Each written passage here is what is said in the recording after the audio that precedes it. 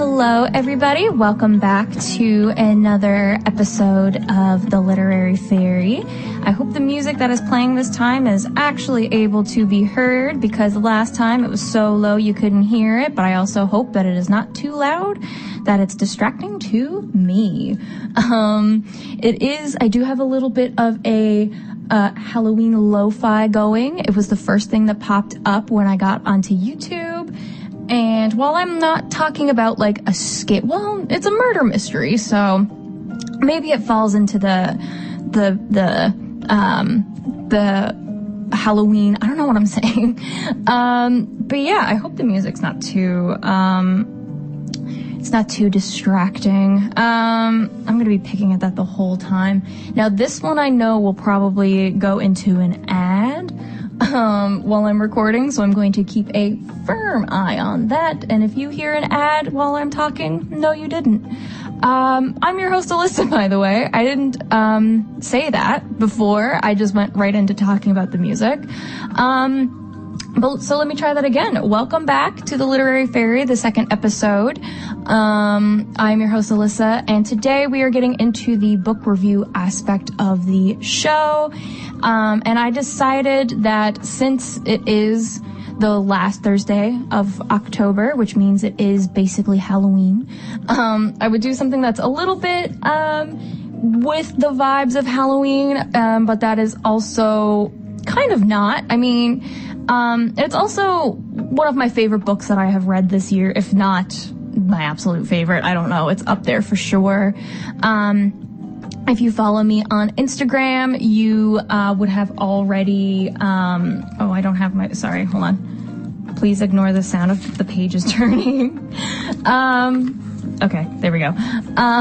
If you follow the Instagram or the Facebook page, you would have already gotten spoiled which book we are talking about today, but I will say it now, and then I will do the opening show spoiler disclaimer. The book that we are talking about today to kick off the book review aspect of this show is The Good Girl's Guide to Murder, or is it A Good Girl's Guide to Murder? It is A Good Girl's Guide to Murder by Holly Jackson. It is the first in a trilogy. I'm not sure if I'm going to continue with the trilogy or if I will do other books instead, or I haven't decided that just yet. But it is the first book in a trilogy.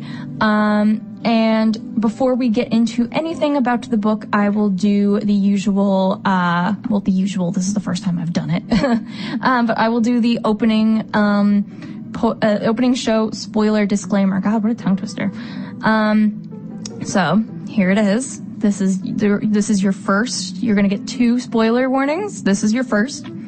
This show will contain spoilers for the book we are discussing. If you have any interest in reading today's book, I would advise you turn off the show now to avoid any and all spoilers. So there is your first spoiler warning. I'm going to give you a little bit of time before we go into the spoiler-free synopsis. Like, if you don't want to know anything about this book, nothing, period, I'm going to tell you right now, click off the show. I'm going to give you about two moments, quick moment to do that. I'm going to assume you've done it. I'm assuming if you are here now, you don't mind the spoiler-free / not too bad spoiler-wise talkings. Before we get into the book as well, I will also read out the trigger warnings, because while I am not discussing it, besides the very obvious murder aspect, while I will not be discussing all of the things trigger warning wise, I do just want to put that out there so that if you do find any interest in this book before we go into the deep spoilers of the novel, I just want you to know what you're getting into, essentially. So the trigger warnings are as such. We have the obvious murder. It is called A Good Girl's Guide to Murder. It is talking about the murder of, or the murder / seeming suicide of 2 teens. That's not really a spoiler. Sorry, I had to scratch. That's not really a spoiler. That's kind of the bait, whatever.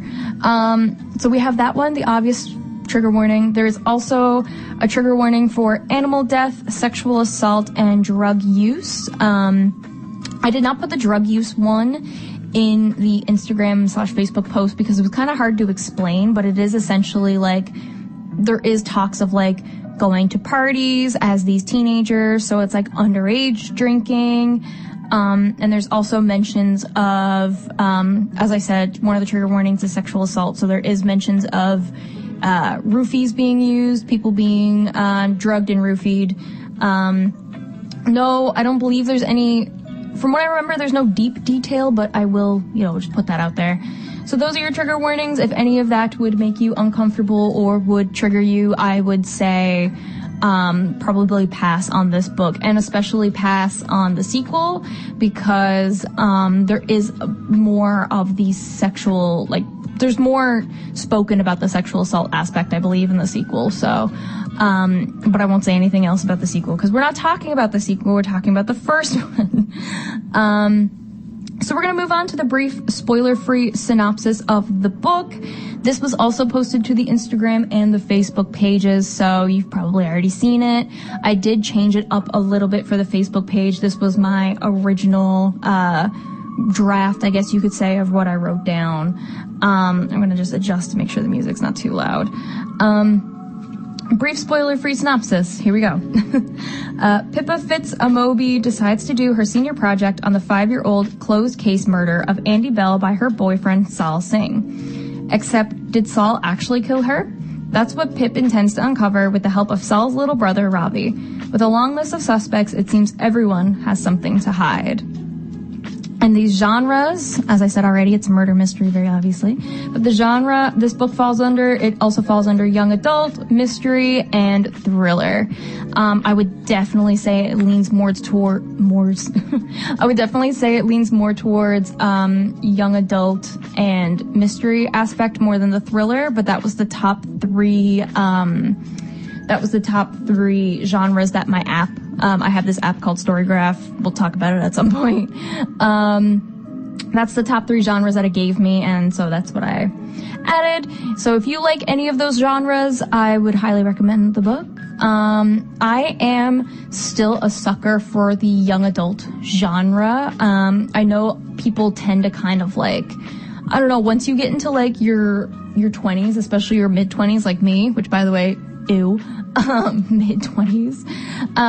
Some people tend to think that you have to start giving up your, the things you liked when you were a teenager or when you were in your early 20s. People think that you're going to give up young adult books and you're going to start reading romances, which I did start shuffling to the more adult romances, but I still love a good young adult.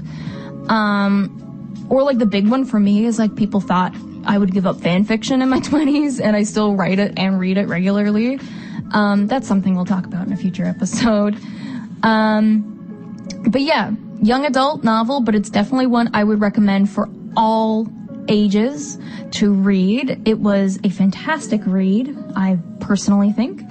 I'm going to do a breakdown of the 2 most main characters. There's a lot of people in this book. Very obviously, it's a murder mystery. You're going to have the main characters, you're going to have the victims, and you're going to have the list of suspects. So there is a long list of characters.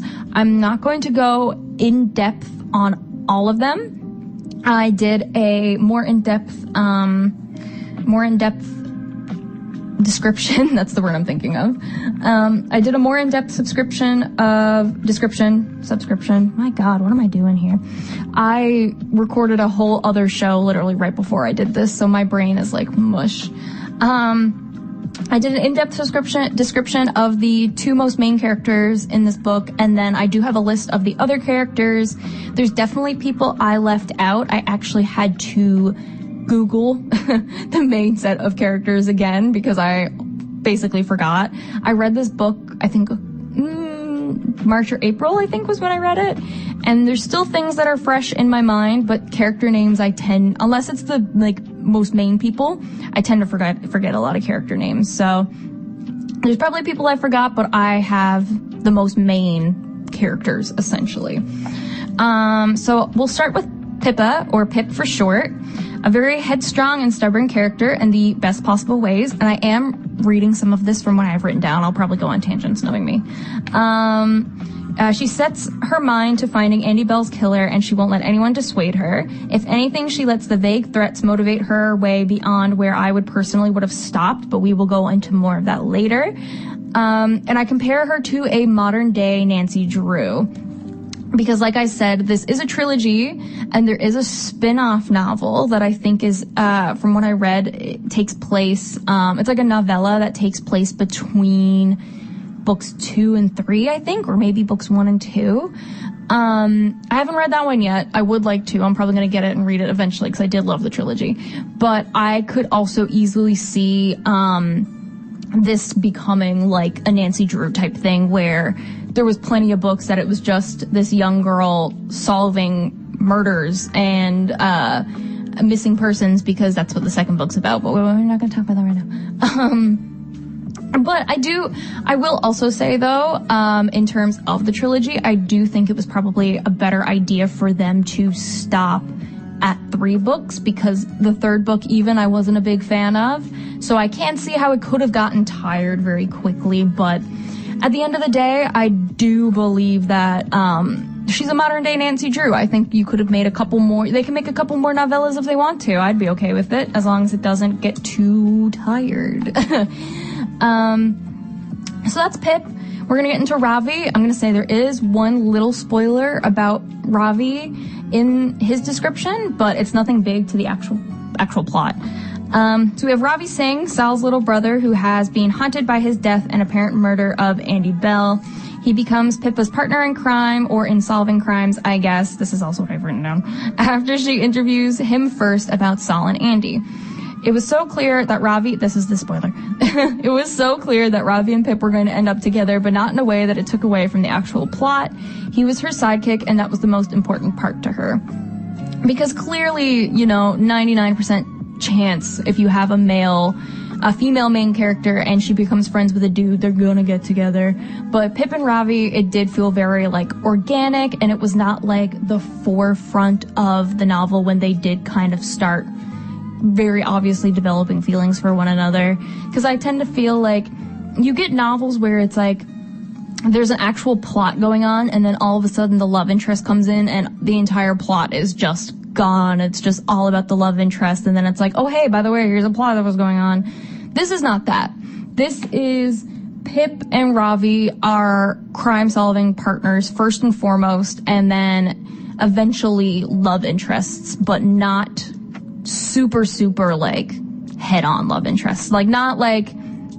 Not super out there. Not that, I don't know how to describe it. Anyway, Pip and Ravi, that's our 2 main characters. They're fantastic. I love Pip to death. I think Ravi was a fantastic sidekick character. Oh, sorry, the lo-fi video I have on, there's a little cat in a little pumpkin suit. Anyway, one of my friends who also read this said that he thought Ravi was going to be the killer.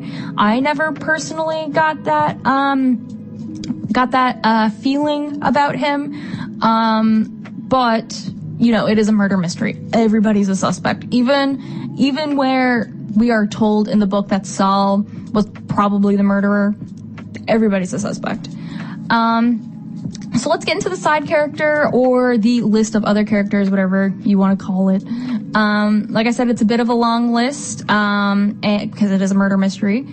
And I do have just a brief, who they are written to the side. So we have Andy Bell and Sal Singh, the victims. Andy's backstory gets a lot more attention than Sal's. And this rings true for the entire trilogy. You do learn some about Sal, through, I think it's in the second book, through something like a speech that his dad gives. But Andy is kind of the main focus of the trilogy in a way. So you do learn a lot more about Andy throughout this trilogy than you will learn about Sal. Next you have Max Hastings, Naomi Ward. I almost said Naomi Watts. Max Hastings, Naomi Ward, and Natalie Da Silva. That is Sal and Andy's group of friends. I think there is somebody I'm missing here that I couldn't remember his name and I couldn't find it online.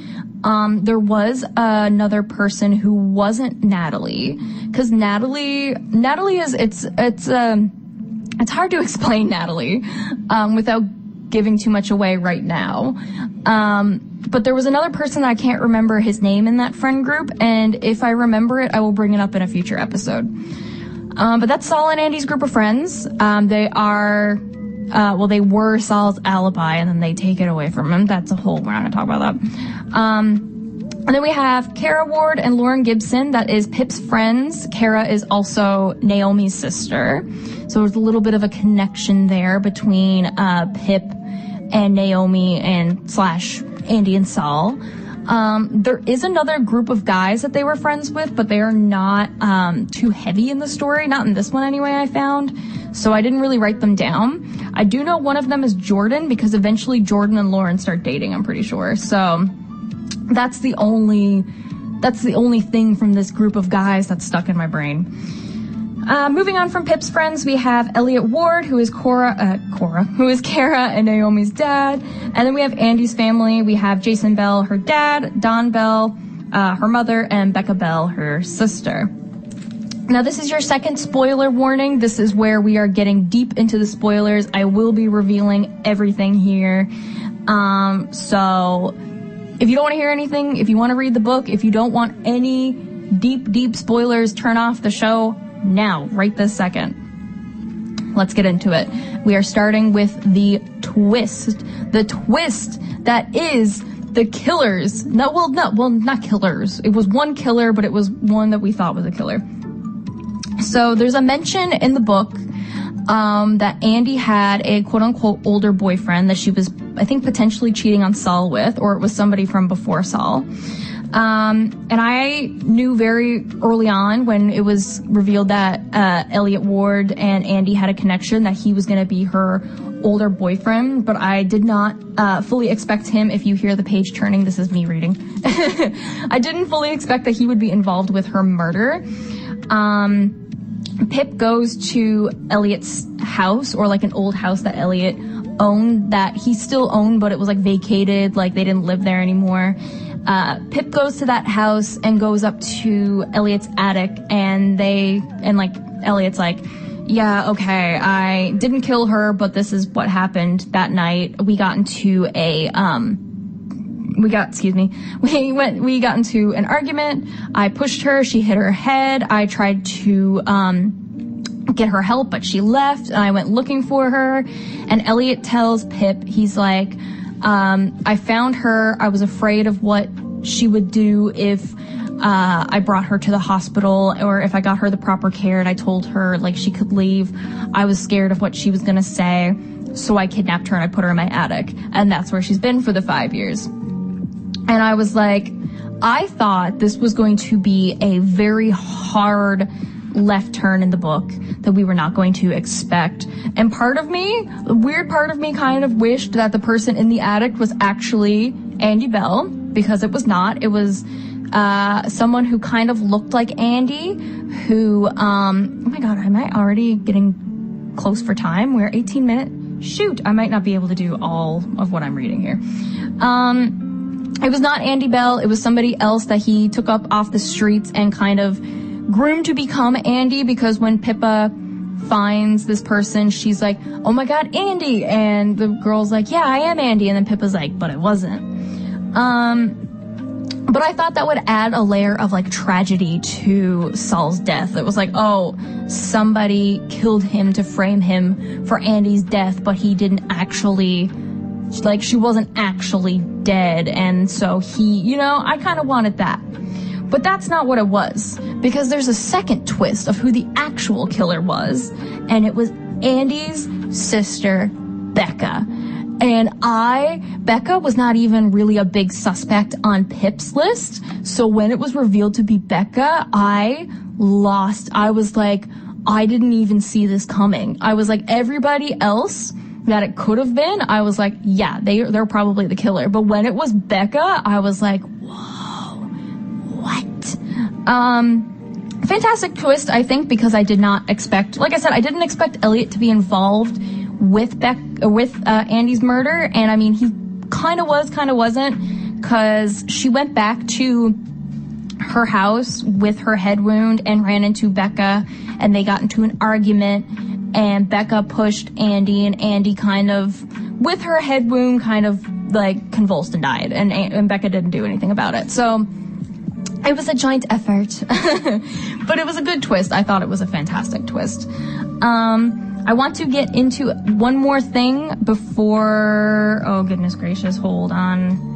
Okay, I had to pause for a second there, so I don't know if this is going to make sense. I want to get into one more thing, and then probably we'll have to end the show, so I won't get to talk about everything I want to talk about. But the one thing that I said I would talk about later, in terms of Pip's threats, and I will put, once again, a warning here for animal death. One of the threats that Pip gets is that she has this dog named Barney. She takes Barney out for a walk. She lets him off his leash just to run ahead of her, and then he comes back like it's a usual thing that happens. And then Barney gets taken and is threatened, essentially, like, you know, give up what you're doing and I'll give your dog back. And she doesn't give it up, and she doesn't get her dog back. And personally, being somebody who loves pets, I know that she's just trying to uncover who actually killed Andy, or she wants to know if it was actually Saul, or, you know, I understand she was very dedicated to doing this. And even, like, it was like her school project. So you could say, like, oh, this was for my senior project. I needed to get, actually, I don't know if it was a senior project. It might have been a junior project. But she needed to get it done, you know? You could argue that. But when a dog or a pet is involved, no. If somebody were to take my pet and they were like, you're looking into this murder, stop it, or you're not getting your dog back, you're not getting your pet back, okay, Gucci, sure, cool, I'm stopping. Give me my pet back. Because then, like, she doesn't get her dog back, and then she feels very guilty about it, and she does solve the murder, but at what cost? So that's my opinion there.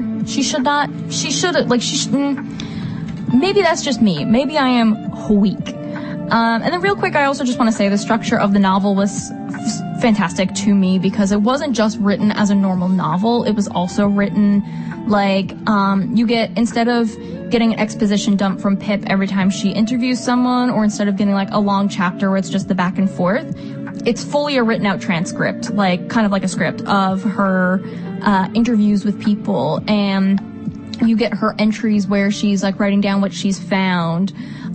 In the next book, I don't think they did it in the first one, but in the next book they include pictures and visual clues with the case that she's on. And I think that's fantastic, because I think that's great for people who may not be like your normal writers or readers, or like might not be strong readers. Like, it'll be easier for them to read and get through it, instead of just, like I said, like an exposition dump, or you get these long chapters of her interviewing people, because there's a lot of interviews. So yeah, structure of the novel, fantastic. The twist was great. The dog was the only thing I didn't agree with.